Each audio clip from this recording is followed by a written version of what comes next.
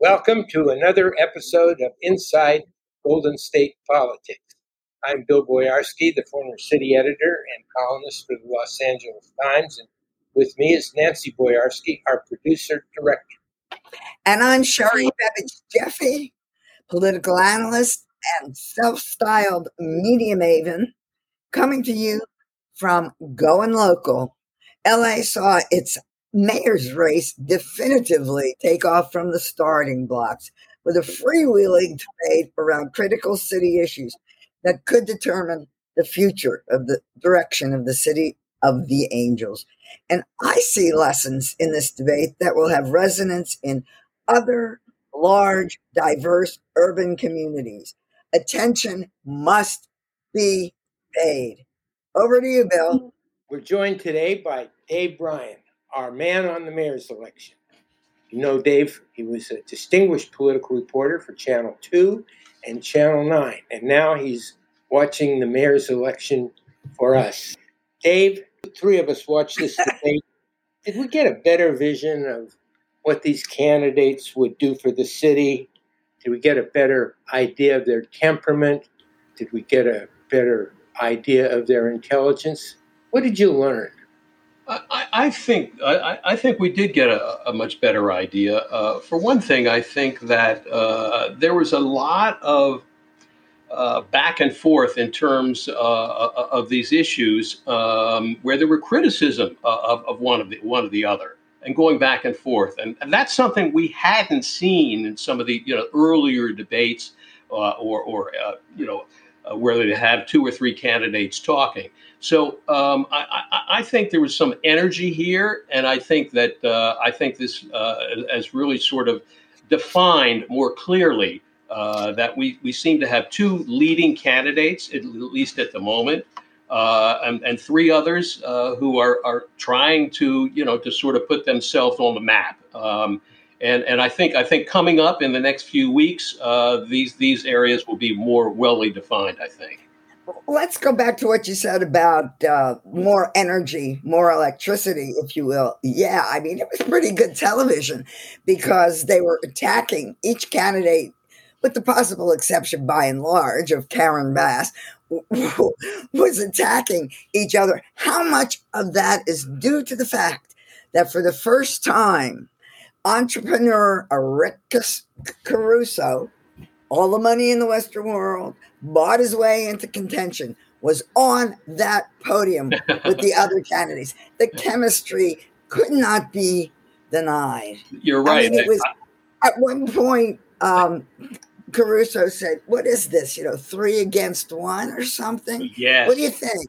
No, I think you're absolutely right. In fact, you know what? I wrote down that particular line about the 3-1 attack against him as being one of the real clarifying moments of the debate, to tell you the truth. I made a note to myself, and I watched the guys go after each other, and I wrote down guys from middle school attacking each other. But middle schoolers have a lot of energy. Then I looked at Karen Bass and watched her, and I thought, adult.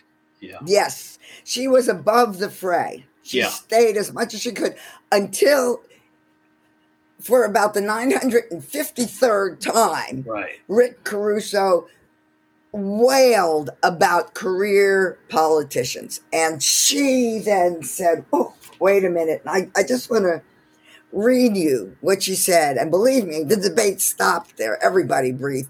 And maybe that should have been the end of the debate. It was a hell of an ending. She said, "The point is to bring our city together. Some people have dedicated their entire life to not making money," which was a big dig, of course, at Caruso, "but public service, and they shouldn't be denigrated," end quote. You're right. That's an adult observation. That is not, "I'm taking my marbles and leaving." And that was aimed at Rick Caruso. That was his directly. She came in right after he made his attack again, like you say, for the 10th time about corrupt or just elected people who don't do anything and get anything done. She prefaced that remark with, Rick, I like you. Yeah, we're You're friends. A friend. We're friends, yeah, he said. We're friends. Listen, do you think that made any difference for the people who were watching the debate? Did that dynamic make a difference? I don't know. I mean, we're looking for something. I think what so. about everybody else? Is that what we want? Are they even thinking that? I think so, because I think that by saying that, I think essentially what she was saying really was I'm not going to go after you like everybody else has been. I'm not going to just, punch you and punch you and punch you. But I got something here I want to, say about this. That's all. Well, she was defending career politicians. Might people interpreted that as a negative? Not everybody interprets career politicians as a negative. Lots of people do. As a pejorative. Mm-hmm. But I thought what she was doing was, she's defending what she and many others have done all their lives. She was a career politician. She was a member of the state assembly. She was speaker of the state assembly. She was candidate and a successful candidate for Congress. She was a leader of Congress. She was chair of the Congressional Black Caucus. So she's been through the ropes as far as elected leadership goes. Yeah. Doing all that, that's a pretty tough job. And succeeding in it is something to be proud of, not to be ashamed of. And that's that's the point of her campaign. It is also the point of Mike Feuer's campaign. He said in this race, experience does make it different. And he too has a long resume. But I didn't get the feeling that his message was impacting as strongly as Karen Bass's similar message, at least on that count, was doing. For some reason, she seemed to be more credible making that argument, although they've both had pretty similar experience. They did, but I think she put it in words that people could understand, people who are not involved every day, on political talk. Whereas Feuer was saying, well, this program, and then there's that program, and people don't really know what are these programs necessarily, and exactly what they're delivering. And so I think in that respect, I think the way she did it probably was one, I think, more respect than what he was doing, where it was more difficult to understand, I think. His was more difficult. That's a little scary, because you hear people complaining that all these candidates are doing is mouthing themes and memes and not giving details. But Mike Feuer did almost more than anybody else have specific detail to more programs. And I think you're right, Dave. I don't think it was connecting. That's a bit nervous making to me. I mean... But I will say the one thing I think from Feuer, maybe his best moment was when he essentially got Rick Caruso to say, "Hey, I'm going to give you my tax, all my tax stuff, so you can look at it." I thought that was so terribly programmed that it just came off as, we're going to do this, find the hole, and get at it. I mean, I don't think it's as galvanizing as you seem to think it is. I thought that the best Mike Feuer program was when he asked the moderator, Alex Michelson, to thank his mother for baking the brownies that Alex brought to the debate. Okay, you got me there. That was human. I can't eat the brownies, all right? There you go. Mothers were elevated to a pedestal in this debate. Kevin De Leon talked about his mother all of the time. I mean, his part mother of his story. Cleaned houses, and they lived in the basement. Mother did this, and kept talking about her in a way, didn't express himself clearly, in a way that I thought, my God, is she still living in that basement? Oh, please.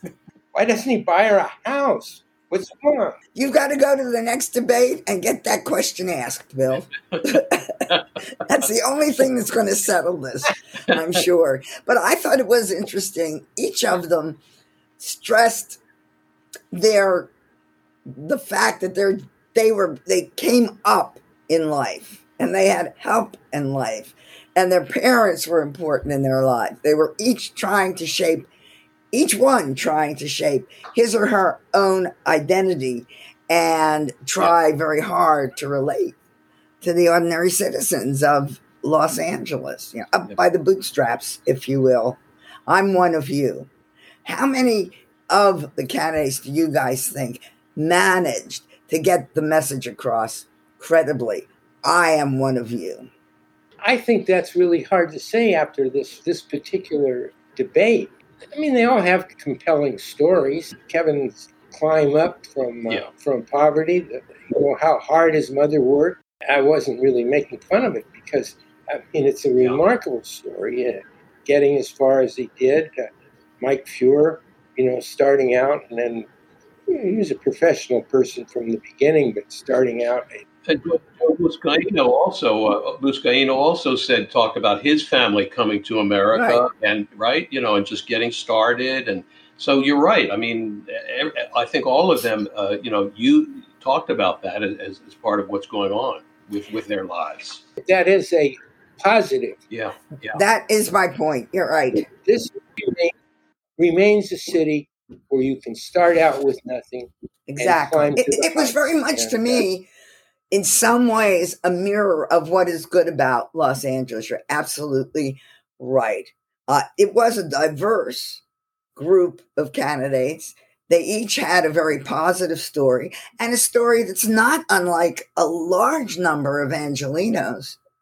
We all have some of that in our background, and I hope people got that message, that this isn't bad, Karen Bass talked about her dad, who was a postal worker and delivered mail, which I also did for a few years. So, is that why my mail's always so late? Yes, yes, I'm absolutely. In fact, I still have some of your mail. Oh, goody! Checks, I hope. There was something. It was a good question. I think it was asked by Alex, one of the moderators. Are you more fearful of walking outside your house, I guess, in the evening? That got to one of the major issues in this campaign, which is fear of crime. Were the answers credible to your observation? I thought they had trouble with it. They kind of walked around it. It's a very difficult question. A couple of them answered that I'm not. Joe Buscaino said, "I'm not afraid. My relatives are." That was his answer. Karen Bass said, "No, she gave it on a scale from 1 to 10. She gave it 10. I'm not scared at all," which I cannot believe. I'm sorry, and I thought that Caruso's comeback, "We're all afraid," was a pretty accurate one. Rick Caruso kind of laid it all out there, separating him from Karen Bass. Well, what I found very interesting about their approach to crime, and I think it has something to do with the success of the new mayor of New York City, Adams, who never denied, said, "No, we will not defund the police. No, we will not cut the police." Not one of them said, "We're going to defund the police." And every one of them, with the exception of De Leon, he said, "We'll keep the number where it is," but everyone else had a higher number to offer. I think the Democrats are beginning to understand that they better get on the bandwagon with regard to the police. And go ahead, Dave. There was a similar question during the course of the debate. Not exactly the same, but it was about George Gascon. The DA of LA County. The attorney. Would you recall him? And there was a divide on that one because Karen Bass and Kevin De Leon both said, no, I would not recall. And Rick Caruso and Buscaino both said, yes, we would do it. And Mike Fuhr said, "Whoa, I have to work with the guy. Don't ask." That's right. I put him down somewhere in between those two, But that's an honest answer. Very clear divide on that issue. Bass says she didn't Well, believe that in was these her recalls. answer, yeah. That she said she didn't like the process at all. And De Leon simply said it costs too much. But I'm convinced that, that answer came about after a thorough analysis of what makes sense politically. And I'm not saying that to diss them. That's the way the world works. Do you think that this race for the future of George Gascon, our district attorney, will influence the mayor's Good question. It might impact turnout. I don't know which way or if, but it might impact turnout. That's a good point. I hadn't thought of that, but you're right. That is going to be pretty interesting. I could see it influencing the mayor's election if the recall itself takes off as an issue. And if Gascon continues on his road to be a controversial character who's being portrayed as a pro-defendant rather than a prosecutor, if he can turn that around, it might defuse it. But I could see that it just continuing out there. He doesn't do something about it. And if that happens, I don't think that's good for Bass. She opposes the recall.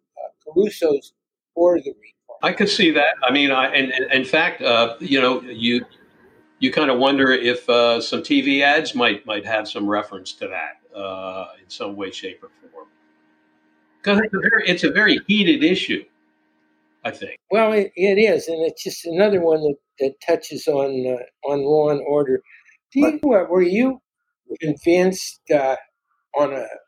about their promises on homelessness, or were you like me getting confused about one person going to build 10,000 units? Do I hear 40,000?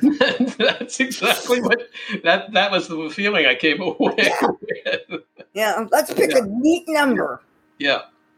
It'll be interesting to see if in the next debate, assuming there is one. If that question comes up and the numbers change and they continue to go higher, So. Yeah, but remember, there's a risk in that because I guess it was Karen Bass who pointed out that when the number, or maybe De Leon, when the number of houses go up, you got to pay for them, and the taxes go up. Yeah. And we did vote to spend more money on homelessness. And one, we haven't seen the results. And two, I think that was a one-off given everything, including the basic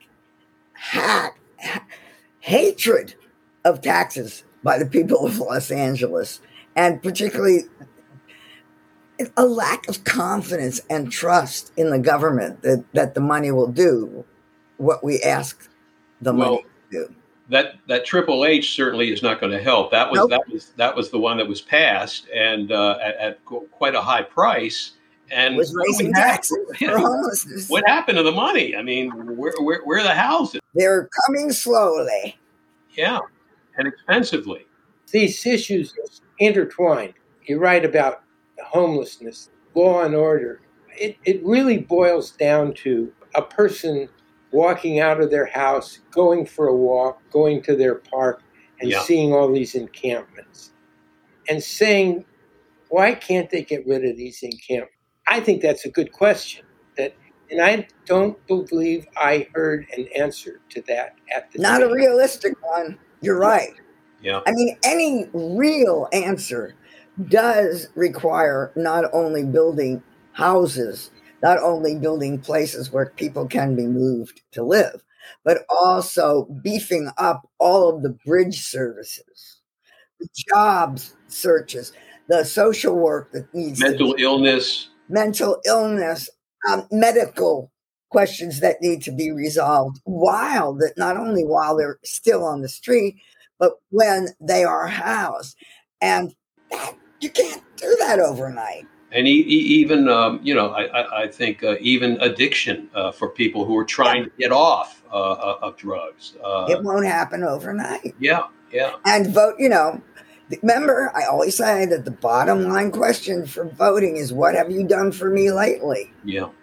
And they're not going to see it immediately. What if a candidate tried to explain the complexity of this issue to the voter as the next few months of the campaign goes on.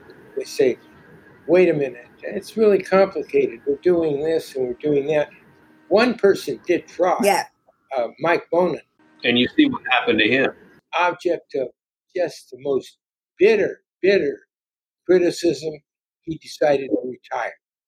And I'd say driven from office. Well, but the answer to your question, Bill, is what do? You explain it on TikTok and Instagram, and you can't do that. That's the only way you get anywhere near people, many people understanding what you're talking about. People, not everybody, but a lot of people don't read anymore. And I guess you could throw in Twitter and Facebook also. It's not easy, and we're impatient. Yeah. That's a big problem, and that's one of the reasons that this just seems to keep going on and on and on without seeing much progress on it. And I think it's because it's the problem is so much larger than Los Angeles or I think it's a societal problem that we as a society used to have some places for people with mental illness to go. Now, I'm not saying they were run well or that they had the funding they needed, but at least there was some place to go. We don't have that anymore. That was kicked out from under us by Ronald Reagan, who signed the legislation which made it easy for the feds to kick out the bridge programs, and it's going to cost a lot of money to bring them back to where they ought to be. This is a huge burden, a huge obligation. The media covering this race. I mean, it's so easy to do what we were doing today. Who did best, who did worst, and all of that.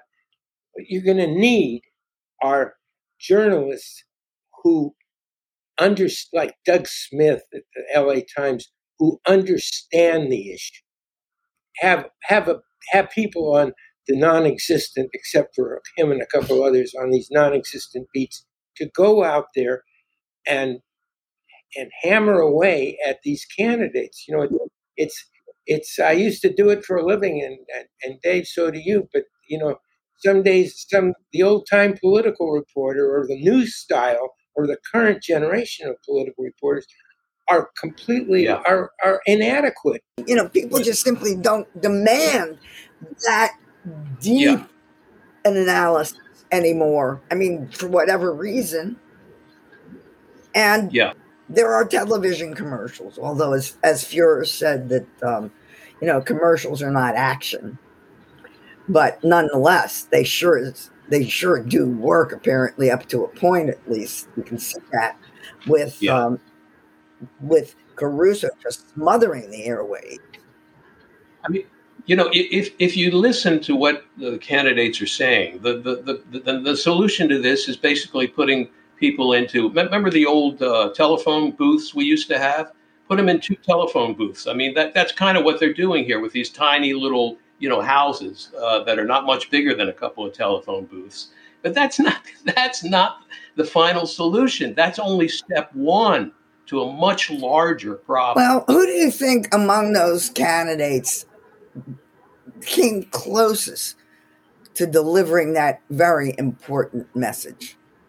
Sorry, I can't promise you that I'm going to wave a magic wand and there's going to be enough help. I think Karen Bass. I agree. Now, whether or not it helps is another question. But I think she got it. I think here's her game plan. She's going to be above the fray. She is going to sell the fact that she's a coalition builder, and she's going to try to teach voters that any solution is not going to happen tomorrow. And this is what we need to do. I understand this is what we need to do. And you have to come to grips with the fact that this is what we need to do. We'll see if it works. I don't know. Well, and I think, I think by doing it that way, it also in a way helps her campaign in the sense that, hey, I'm the one that's I've been in Congress. That's what I do. I know how to get these things done at a higher level, and we need federal help. But she went beyond that. Everybody said, we'll get money from the feds. We'll get money from the Biden administration. And she said, I talk to President Biden. Work with President Biden. Ooh, that was a really good point. And I think it really stopped those guys in their tracks, not for very long. But it's a message. Yeah. But to say, hey, I got his number, okay? So if I need to talk to him, I can. You guys got that? Honey? I don't think so. I do. Yeah. I do. I mean, I don't think so. That was one of the debate's moments, as far as I was. Yeah, that was good. I agree. Well, this has been a great discussion. We will do it again and again and again. Don't tell people that. They might not tune in. They'll tune in. Their interest will grow. Yeah. Thanks a lot. See you guys. Thank you. All right, everybody.